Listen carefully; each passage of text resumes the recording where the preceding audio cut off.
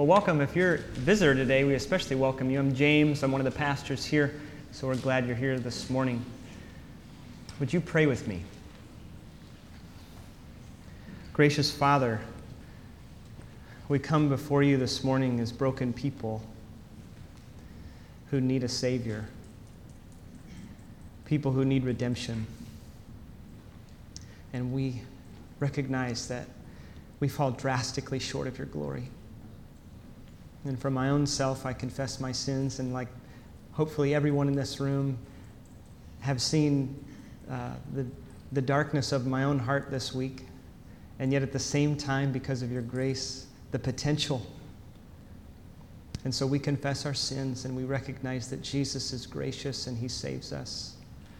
And as I preach here, and as we collectively hear from you, would you take the broken shards of our life, and would they be offered up to you as something that pleases you because of the blood of Jesus, not because of us. Would you help us to get out of the way and glorify Christ? Would we hear from you, as Michael said this morning from Psalm 78? Would we listen, and would what we hear be passed on to our children, to those young in the faith, to our peers? For your glory, in Jesus' name, amen. Would you turn with me to Matthew 10? That's our text this morning, Matthew 10. So red or blue? What will you choose? Red or blue? Blue. Yeah. Blue. Not Penn State blue. It's not Nebraska red. Thanks, Jim. Our country is as politically divided as it's ever been. And it seems we're always being forced into one of two camps. There's no gray area. There's no room for compromise. It's either this way or it's that way. In fact, even in the two parties that we have, the two main parties, there's division. And only the media outlets and social media, they only feed the machine. You're always being called to be on one side or the other. And in fact, if you were to ask me, what's one word you would use to describe our political climate, I would say divided. It's divided. Bipartisanship or nonpartisan politics is almost unheard of. Right? It's laughable. It's grounds for mockery. How dare you try to be balanced and see both sides? And so as Christians, we have to wrestle with, isn't there another way? Isn't there something better for us? This is our last sermon in our series on God and country, and I think this sermon, perhaps more than others, might be the hardest word to hear. As Americans who live in a free nation, who can choose to believe whatever we want, religion, politics, or otherwise, we hold our political affiliations very closely. And when that is the case, it's all too easy to look to a political party or a platform or even a candidate for our sense of truth, our sense of belonging, our sense of safety and security, and even our sense of redemption. And so when we come to Matthew 10, we're forced to answer a question. Where is your true allegiance? Jesus, we're going to see, is the one who actually brings true division. But he's not forcing you to choose between red and blue. He's not forcing you to choose between conservative and liberal. He's forcing you to choose between politics and everything else and himself. That's where we come to today. And the main point today is this: Jesus demands our highest allegiance. That's one of the simplest main points we'll ever have in a sermon, and it's one of the hardest ones to actually do. Jesus demands our highest allegiance. So we're going to start with Jesus' small group, his band of disciples. So turn to Matthew 10, 1 through 4. We're just going to read verses 2 through 4. Here's what it says. So he calls the 12 disciples in verse 2. The names of the 12 apostles or disciples are these. First, Simon, who is called Peter, and Andrew, his brother, James, the son of Zebedee, and John, his brother, Philip and Bartholomew, Thomas and Matthew the tax collector, James, the son of Alphaeus, and Thaddeus, Simon the Zealot, and Judas Iscariot, who betrayed him. So it's interesting that there's 12 guys here in this small group. And Matthew lists the vocation of one and the affiliation of another and doesn't say anything about the background or lifestyle of any of the others. The two are Matthew himself and Simon, the Zealot. So let's look at these two guys. Matthew's a Jew. He's also a tax collector. He is a Roman government employee. And as a Roman government employee, he was essentially a traitor. He was looked at as a traitor. Tax collectors back then didn't earn a salary. What they did was they would go up to you and say, your tax is $100. Rome only needs 90. So Matthew pockets 10. So Matthew not only says, give to Caesar what's Caesar's, he says, give to Matthew what's Matthew's. Right? So he was looked down upon by everyone. He was hated by the religious establishment and anyone in Judea. He was seen as a traitor. So he would be like a corrupt IRS tax collection agent. Corrupt, extremely corrupt. He'd be our token liberal in the group. Big government, taxes, and I'm opposed, or everybody is opposed to him because of the nature of his job. He was a Roman employee. Now we have Simon the Zealot.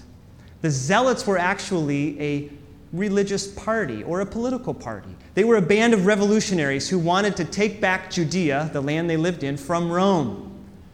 And actually, the Zealots started a revolt against Rome in AD 66, about 30-some years later. Now, the Zealots were people who were always packing a sword, whether they had a permit or not. And they were always ready to brawl with a centurion. They are evidently, some scholars believe, connected to the Pharisees. And so they added some sort of violence and rebellion to a religious context. And so Simon would be our token conservative, almost like an anarchist, somebody who is ready to protect from the big bad government. Those two people are in Jesus' small group. Because of the size of Judea in the first century, there's a good chance that these guys knew each other, or at least crossed paths at some point. You know, Galilee wasn't a booming metropolis with millions of people. There were several thousand people, maybe 100,000 people. There's a good chance they knew each other, and Jesus brings them into his small group. Imagine if these two guys were in your small group this year. Do you think you'd ever get to that text that you wanted to study that night? So you're doing Philippians or you're doing Deuteronomy. Do you think you'd ever get there? As soon as somebody mentioned the convention, what do you think would happen? Matthew and Simon would be going at it. Tax collector and the zealot.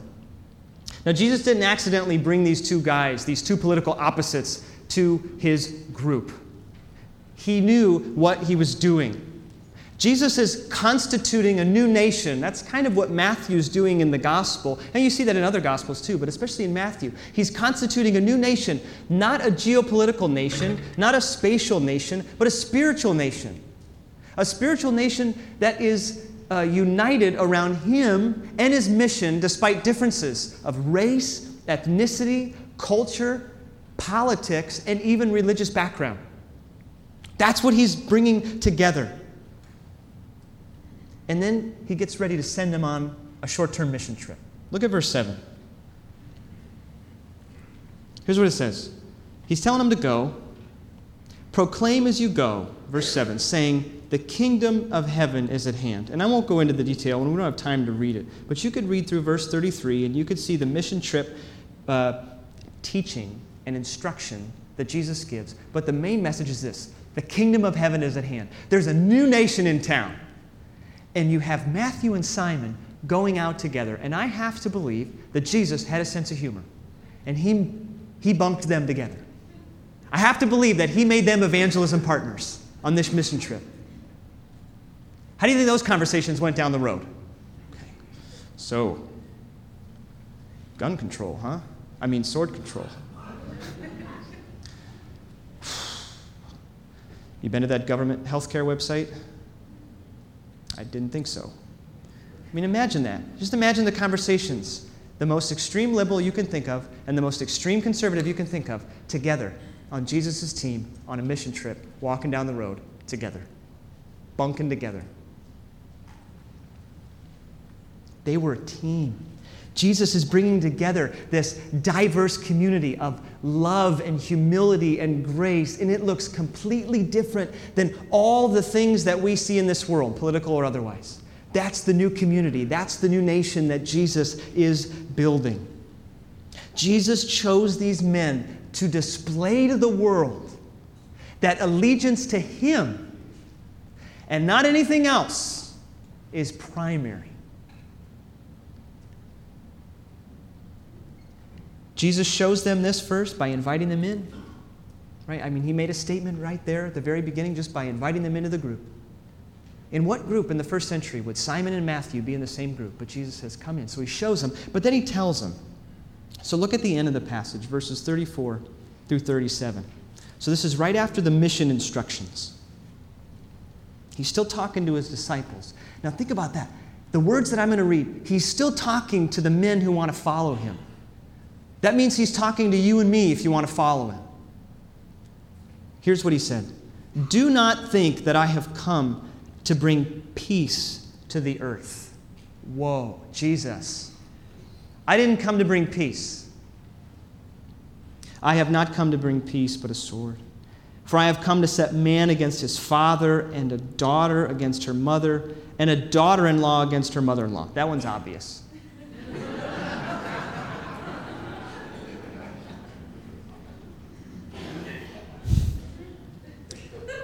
I have a wife and a mom, so I know how that goes. Sorry, we'll edit that one out. And a person's enemies, hear this, a person's enemies will be those of his own household. Whoever loves father or mother more than me is not worthy of me. And whoever loves son or daughter more than me is not worthy of me. What Jesus is doing is He's using Hebrew hyperbole. Hyperbole, remember back to grammar school? Exaggeration. He's using exaggeration to make a point. Kids, He's not telling you hate your mom and dad. He's not telling you don't obey your mom and dad. Parents, He's not saying don't provide for your children and hate your children. What He's doing is He's looking at the basic unit of allegiance in our society, the society of humans, which is family, and He's saying, if you love those people more than me, you can't follow me. And I can almost guarantee you, when Matthew and Simon heard that, they heard, you can't love political party, persuasion, platform more than me. Anything. That's what Jesus is doing. He's taking the most basic thing, the highest thing, and He's saying, if you love that more than me, you can't follow me. What does that sound like? It sounds like the first commandment, right? You shall have no other gods before me. None. You can't have any. It doesn't work that way in Jesus' kingdom. And so do you see the irony of what Jesus is doing? He's actually dividing in order to bring unity. But as I said at the beginning, He's not dividing between red over here and blue over here. It's politics and everything else, family allegiance or otherwise, and Him. And the dividing line is drawn in the sand, and He's saying, make a choice. And what we know is all but one, Judas, stayed with Him. All but one. They said, we want Jesus more than anything else. So what will you choose? I'm not asking you to choose red or blue, unless it's Penn State, Nebraska, and then you got a really hard decision to make. I'm not asking you about red and blue, liberal or conservative. I'm asking you about Jesus. Will you choose Him over all the rest? Now, here's something important to realize about Jesus. Jesus does a great job at offending both sides. You can't put Him in a political box, and here's why. Liberals, think about this, liberals love when Jesus talks about forgiveness and when He forgives. But they hate it when He calls people to repentance and actually says, No, there is such a thing as sin and morality and ethics, and you are wrong. Conservatives love when Jesus talks about personal responsibility and fiscal stewardship, but they hate when he talks about feeding the poor and taking care of the vulnerable and the homeless and the refugee. Do you see what he's doing? He's drawing a line, and he's not saying, he's saying, I don't want you to pick political sides. I want you to pick my side. So he offends both parties. And so it forces us to ask a hard question. So here it is. You might want to write this down so you can think about this. Do I find myself more at home with people who share my politics than my faith? I'll say it again. Do I find myself more at home with people who share my politics than my faith? Now, at first glance, or first hearing that, you might say, well, that's not me. I'm not very political. Well, no, you might not be an activist, but the scary part about sin is that you don't know it's happening. It happens almost subconsciously. Look back at your Facebook posts, your tweets, your blogs. What are you reading? We're all slanted one way or the other. Everybody in this room needs repentance, right? If you would be more content in Cleveland or Philadelphia than right here worshiping Jesus with God's people, then you have to repent. There's something that needs to change. And repentance is a good word here. It means I'm going God's way rather than my way. Matthew and Simon were friends. And Matthew thought that was important enough for us to know. There's a reason he said Matthew the tax collector and Simon the zealot. He wanted us to know they were friends, they were opposites, and it shaped the way they would live together for the rest of their lives. I wish there was more on them. I wish there was more written about them. And we don't know. It's all speculation, but what we know is Matthew thought we should know this. So when Jesus is king, tax collectors and zealots come together in miraculous unity. And only God could do this. Right? I mean, the world couldn't produce this. When Jesus has our highest allegiance, we start to appreciate each other's views, each other's passions, each other's differences. We learn to correct each other when we're out of balance, and I'll come back to that in a bit. But we also realize, no, correction is necessary. Conformity to Jesus is necessary. When Jesus has our highest allegiance, we'll seek to do each other good, not evil. We'll seek to build each other up, not tear each other down. We won't be a walking political ad. We'll be people who build each other up and support each other and encourage each other. That's the way of the kingdom. Now we ask, how does this happen? Like, how in the world can we even do this? What resources do we have to tap into in order to do this? And it comes at the end of the passage. Look at verses 38 and 39. Jesus says, "And whoever does not take his cross and follow me is not worthy of me. And whoever finds his life will lose it. And whoever loses his life for my sake will find it." So there's two things going on here. One is pretty clear. The first one is there's an invitation. And the second one is there's a power. And the invitation goes like this. Abandon your divisive, in our context, as we're thinking about politics, abandon your divisive, angry, partisan politics for something infinitely better.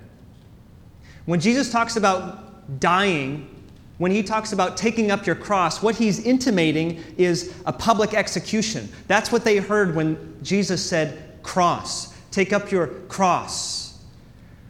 Publicly die to all of your ambitions, to all of your allegiances, and follow me. Let me be your allegiance. So it's an invitation. Come follow me. Now, where's the power to do it? Where's he going? Where's the Gospel of Matthew end? With him going to the cross, right? And then rising from the dead victoriously. Every gospel ends there. That's the story. He's going to die. He's going to lay his life down. He's going to lay his life down for liberals and conservatives, both of whom have fallen short of the glory of God and need a Redeemer. That's what Jesus is going to do. And that's where we get the power to reject partisanship and cynicism and vitriol and anger and bitterness and find our true allegiance in him and love him, as Catherine so beautifully said a minute ago to the kids, to love him the most. Listen to Ephesians 2:13 and 14. Now in Christ Jesus, you who once were far off have been brought near by the blood of Christ. For he himself is our peace. So that's interesting, because Jesus said, I didn't come to bring peace. But we know that the way he brings peace is that he brings division. He brings unity by dividing. The passage goes on, he himself is our peace, who has made us both one and broken down in his flesh the dividing wall of hostility. The Apostle Paul is writing there, and he's talking about Jew and Gentile relations. And he's saying, Jew and Gentiles, there couldn't be two different people. He's brought them into one. The Jesus who has the power to bring together Jews and Gentiles has the same power to bring together Matthews and Simons. The walls are broken down. And now you become a new nation. Now you become a new family. It's only through the gospel, which is a great reconciler, that something new and something beautiful is created. It's only through the gospel that Matthews and Simons can stand lockstep, arm in arm, and look at the other person and say, this is my brother. Think about that. Think about Donald Trump and Hillary Clinton saying, this is my brother and this is my sister. You might get a little bit of that on election night, right, when one of them loses. But in the kingdom of God, two people who are very different can say, this is my brother, this is my sister. Only the gospel can do that. Only the gospel can give you the resources that you need to reject division with your brothers and sisters and those outside. Only the gospel can do it. And only the gospel can provide the grace of forgiveness that you and I need when we fail. Right? Taking up our cross isn't what saves us. Jesus taking up his cross is what saves us. So when you slip up, like I often do, and you get sucked into the political machine, Jesus is there. And then he's saying, follow me, follow me. I'm ready to forgive you. I'm a good king. Right? You walk away from me, I'm never going to walk away from you. Now when this good news becomes real, something happens. And that's the most important thing. Change happens. When this really sinks in, this idea that Jesus has our highest allegiance, and it's not red or blue or green or tea or whatever the other ones are. When Jesus has our highest allegiance, we're going to be free from taking political sides. We're going to be free from opening up the canned political answer and giving people the Republican answer or giving people the Democrat answer. We're going to be free from using those answers to solve the world's problems. Because everyone, especially politicians, has good news. Right? They're offering us good news. And they're saying there's all these problems in our country, there's all these problems in the world. Here's good news. I'll fix it, or we can fix it. Here's redemption. But as Christians, we know there's only one person who can offer and give and accomplish redemption. So when we have this freedom, it means that we're free from uniformity. Here's the thing to remember about Matthew and Simon. Matthew still identified them as the tax collector and the zealot. There's differences. There's not uniformity, but there's unity. Right? There's partnership, there's family, but there's not sameness. So we won't agree on every single issue, but by grace, over time, what's going to happen as the gospel works in us is our perspective will change. Our views will take on a Christ-centered shape and perspective. And Christ's glory, not political ideology, will become supreme. Right? The Scriptures, this is important, hear me on this, the Scriptures and not party platform is what's going to shape our views. Right? And when there's error in our views, and there will be, conformity to the Scripture is required. And so that means there's going to be times when you offend both sides. And you should offend at times both sides. But let me also say this, where God's word is silent, and in our contemporary political culture, there are a lot of issues where the Bible's silent, right? When God is silent, we can enter into respectful debate, we can enter into gracious compromise, and we can pursue just practice together and just policy together. And some of you are more passionate about this than others. But for all of us as a community and as members of the wider community, we can be a model of those things because we can, by the grace of God, escape the criticism and the anger and the bitterness out there. There's a better way. There's the kingdom way. So 2 things to keep in mind as I say that, so you don't mishear me. Government is ordained by God, and it is good. And so if you're somebody who works in government, you have a passion, you want to pursue politics, go there. Go there Christianly. Be a champion, not for Jesus as president, but for someone who knows the truth and can walk the line and work with people. And remember that Jesus is the Redeemer and no party or platform. Second thing, for most of us in general, this freedom that I'm talking about, it produces participation with realistic expectations. So you don't have to say, well, I'm not even going to care. I'm not going to read anything. I'm not even going to show up on voting day. I'm not going to pray for my leaders. I'm going to move to Canada. You can participate. You can participate wisely, but you can also participate realistically. You can participate knowing that, for goodness sakes, the United States is only 250 years old. How old is the world? Let's not get into that. There's countries that are way older than us. Carly and I were talking about this the other night. We're like adolescents on the block. And sometimes adolescents think they know everything. And sometimes America's like that too. But we can be different, right?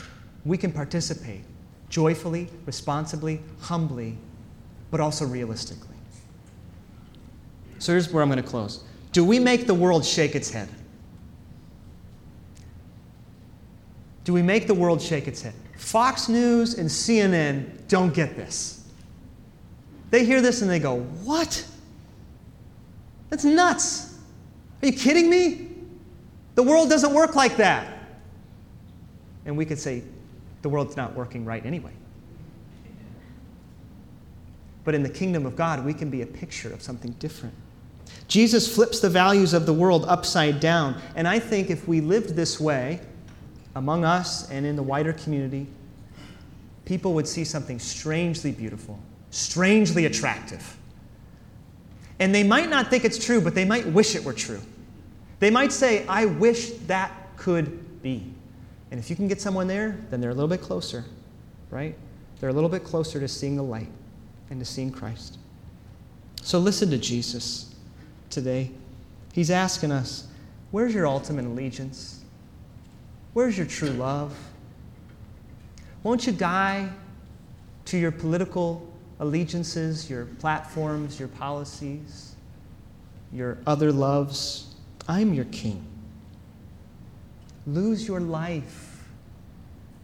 And if you lose it, you'll find it. And when you find life, know that it's because you found me.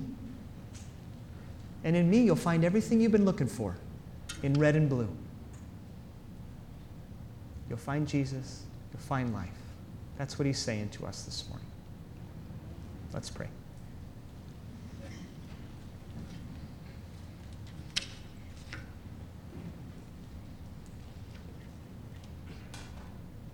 Gracious Father, the words of Jesus are hard, and I'd be the first to confess that they probably don't seem or feel as hard as they should. It was a devastating thing for Jesus to say.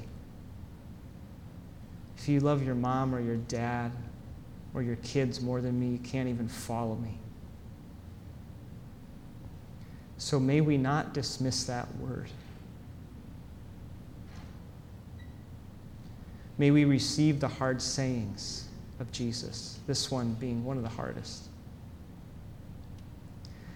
And as we think about it in the context of the political division in our country, may we remember everyone's calling for our allegiance and begging us for their vote. But the only vote that really matters is what we think about Christ. And so we pray for help. We want Jesus to be our highest love and our highest allegiance.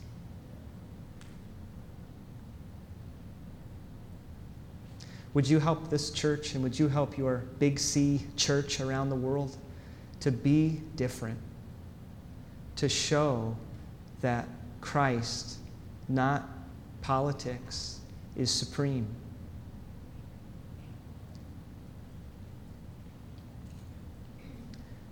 Thank you for the grace of forgiveness when we fail, and the grace to empower us to obey and walk in a manner worthy of your calling. And we pray that you would do that in us. We are excited to see what you might do, especially in this election season. So for all of us, Matthews and Simons in the room, would we stand united in Christ and on his mission to proclaim that the kingdom of heaven, a new nation, is at hand. A new nation has come to town. And may we represent you well as your emissaries, as your ambassadors, with boldness and courage and great humility and compassion to others and each other. In Jesus' name, amen.